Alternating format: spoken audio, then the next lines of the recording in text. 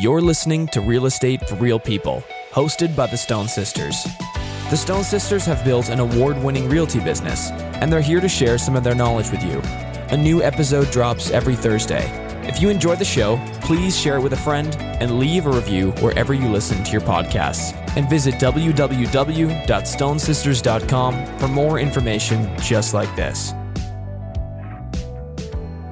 So today we're going to talk about 7 ways to maximize your dollar when selling your home. Yeah, how do you get the best possible price for your home, regardless of what kind of market you're in? And some of these you've probably heard before, but we're going to go into each one a little bit more and talk about really the how. How do we do this? So first one is curb appeal. Yeah, and we all hear about curb appeal, and you look at it and go, yeah, a home sells well, increase your curb appeal. And it's like, well, what does that mean? Curb appeal means go and get a really nice pot of flowers. Zip to Costco or your home hardware store and get the biggest bin of flowers that you can get. If you're selling in the winter, get a poinsettia or get some winter greens or something to just, have it look fresh and appealing. So really it's the first impression of a property is that curb appeal. So it's the first impression somebody has of your home. That goes from things like how many cars are out front. Can I really see the front door? If I can't see the front door, have something that at least is inviting me in. A pop of color with this, as Tamara said, flowers, or maybe it's a pillow that's on a chair at the front door or something. Make sure everything is neat and tidy. Your lawn is cut. Yeah. The dirt, if you can put in fresh mulch, that makes a huge difference. Oh, it goes so far. It's interesting when people do that and get a $25 load of bark mulch or Ogo Grow here in town and just put down that jet black dirt. It's so crisp. It just makes everything really, really shine. And look at your house, or your property as though you are the buyer. Look at it through the buyer's eyes. Do you notice paint chips on your front door? Do you notice, is your deck dirty or any of those things? So step back, look at it as a buyer, and then fix any of those things that you see. Make sure there's no newspapers. Make sure that it's a clear walkway, that there's nothing that somebody's going to be tripping over or anything like that. Yeah, even touching something. It's funny because I've seen it in houses where you're walking up the front steps and the bushes are just a little bit overgrown. And they brush against you.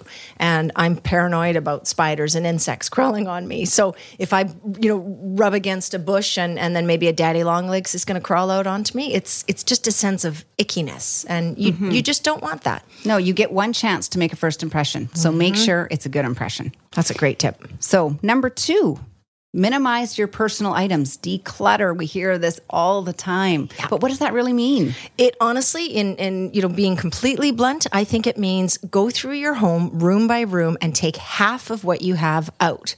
Unless you have next to nothing, you have too much. And again, talking about brushing up against things or having a room that's overcrowded. Take off anything that hangs on the back of a door. Take off, empty half the cupboards. Rent a storage unit. Call your buddy and ask to borrow their basement. But really, really take out family photos and personal items, pet beds, really have it nearly empty, just so people can really get a good sense of the size and of the rooms and the layout. People typically walk through a house it's normally a couple walking through. They might have kids with them and then their realtor. So there's often quite a few people that are walking through your home at once and they tend to kind of huddle together. So you want to make sure that all the walk-through spaces are open. You don't have stuff laying around. You want to make sure that there's not a chair that's blocking your view or blocking a window. So declutter everything. Make sure that there's lots of space for people to walk around. I mean, really, we're competing against brand new properties for the most part. Or we're competing against all the TV shows that portray that every property is brand new. So those shows have sort of done a disservice in some regard because everybody's expecting a house to show really, really well. It's not how we live, but we're really merchandising a home. Absolutely. It's a great distinction. And, often we're getting people to move their television out of the primary room or reposition the way they've got their furniture in the living room so everything feels open. And people go, well, this isn't how I live. I can't see the TV. But for showing a home, certainly for the photo and the videos and that first 2 weeks on market, it's how you live is very different from how you merchandise to get the best price. Next thing is smells. So how a property smells makes a huge difference in how long somebody will stay in your home, which also translates, if they're feeling comfortable in your home, you want them to stay for a while because they're getting that emotional connection to your home, which will then translate into more money for your home. Absolutely. They say that smell is the strongest memory sense. And it makes me think back to Dad and his driving around. Our dad was a realtor, and he always kept a small jar of vanilla extract in the back of his car. And he would zip into a house a few minutes before showing, turn the stove on high, and pour the vanilla extract directly onto the burner. And it smoked like mad, but evaporated instantly, leaving behind the smell of fresh baking. And it's a childhood smell. It's very comforting and welcoming. And on a subtle level, I think it makes people feel really welcome. They want to stay. Another thing you can do, certainly we do for second showings on properties often, is we'll bake cookies. So there's nothing better than when you've been showing property all day as the realtor, but also as the buyers too. And you've been in and out of houses for hours, and you go into this house and suddenly you get a warm, fresh baked cookie and you just get to sit there. Meanwhile, you're looking around the room, you're enjoying the views to the backyard, and you're having that emotional connection with this amazing smell and cookie. Yeah, it's brilliant. And you know, some of the listeners might be thinking, okay, well, I've got, you know, those Glade plugins or some of those kind of chemical smells. You really want to avoid those. Because I think if people walk in a home and there's an overpowering sense of artificial fragrance, it concerns people and they wonder what you're covering up. That's a great point. So yeah, I really try to avoid any of those plug-in sort of things, or something natural, something that you can relate to and connect emotionally. So that home-baked cooking, I don't think there's anything better. I honestly do not think there's anything better. So next thing is vacate. Please don't be home for showings. And it's a hard one. We really have had people struggle with this, and they're like, but I know my home well, and I'll stay out of the way, and I'll just be over here in the living room in case they have questions. Don't do it. Because the whole time you're at home, they're recognizing that this is your home, not their home, it's your home. And you really want those people, the buyers, when they're walking through, to feel at home as though the house could be theirs, not yours.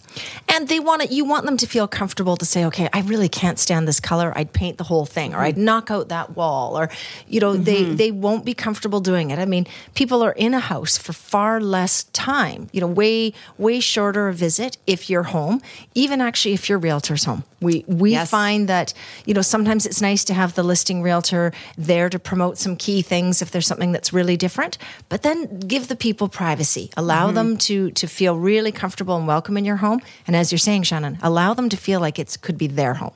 Yeah, absolutely. And the next thing is repair. So do again, like you did on the curb appeal, look through your house as though you are looking at it for the first time. What little repairs do you need to do? And we get asked all the time, well, does it really matter? Do I need to paint that baseboard? Or, you know, and yes, people notice those things. People want to move into a house that feels not lived in. They know that it's been lived in, but they want to almost have that impression that it hasn't been lived in. Yeah, you know, if you go get a caulking gun and do around the toilets and the sink seals and your bathtub, I think, you know, vacuuming, it's going to sound funny, but the cold air returns.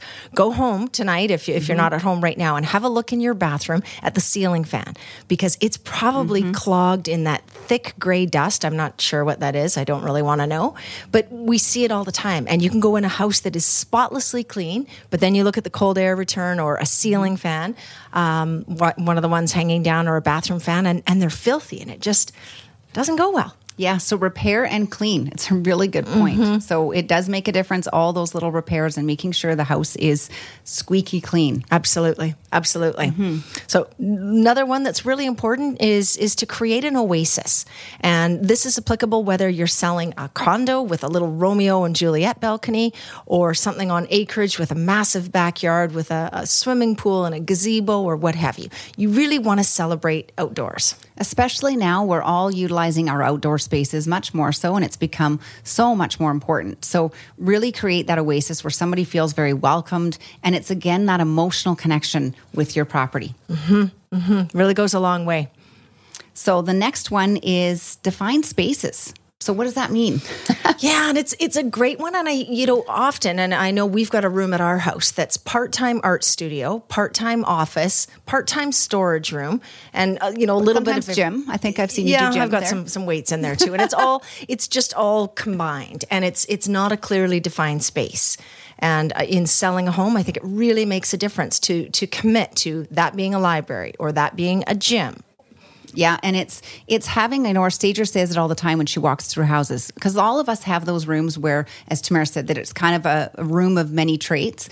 But it's also sometimes we have those rooms in the basement where they're really nothing and they're just an empty space. Throw a yoga mat down, throw a couple weights in, make it a space. So people look and go, oh yeah, I can have my home gym here. I'm going to move to Kelowna and I'm going to work out.